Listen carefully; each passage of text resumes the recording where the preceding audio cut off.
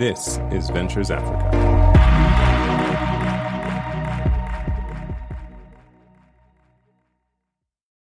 Hi, this is Beyond the Headlines, and I am Funaya Abuga. Today, we'll be talking about Egypt's airplane crash, and I'll also take you through the top headlines in the Minute News. Joining me in the studio to talk about the Egypt's airplane crash, I have Hadassah Ekbidi with me. Good to have you here, Hadassah. Thank you, Funaya. So, Hadassah, what are the theories surrounding the crash? Before now, there were three theories.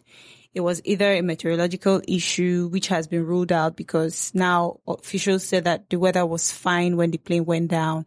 Then people suspected probably it was a technical glitch or, a human factor.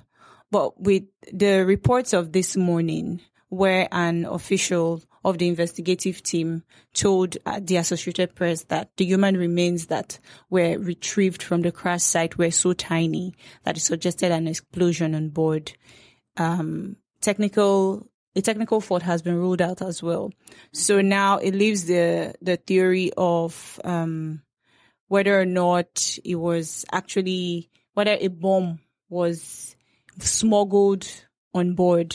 Okay. Yes, because the Egyptian aviation minister did say that it's likely that it was an act of terror and not a technical glitch. Okay. So those are just the how main many theories. How many people were on board this airplane? 66 people. I think 30 Egyptians, 1 Briton, and 15 people from France. Yes.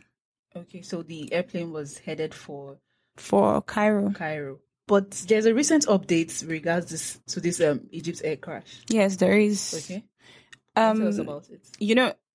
Like I mentioned earlier, reports from AP this morning said that because of what an official told them under the conditions of anonymity, that the human remains retrieved suggested an explosion. Mm-hmm. But recently, like a few minutes ago, mm-hmm. there are reports that the head of the Egyptian Forensic Authority has dismissed that suggestion. Okay. So he's called it to be completely false.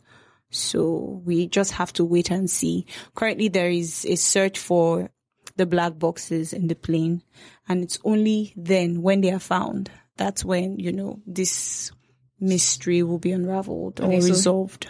So the senior Egyptian forensic official said it's completely false, but they've not told us what really happened. Well, because they don't know what really happened, so they can't tell us what happened when they don't know. Okay. All right. Thank you very much, Hadassah. It was nice chatting with you. Thank you, Funaya. Now to the Minute News for today. Nigeria's economy is heading for recession. Google's Paris headquarters raided in tax probe. Twitter revamps 140-character tweet length rules. Nigerian state declares tomato state of emergency. Eritrea marks 25 years of independence. Deadly malaria outbreak hits Northeast Democratic Republic of Congo. And UK urged to relax Tunisia's travel alerts. Thank you for joining me. I am Funaya Abuga. Bye for now. To read more of our stories and listen to our podcasts, visit venturesafrica.com. Follow us on Twitter at Ventures Africa, Facebook, and other social media platforms. This is Ventures Africa.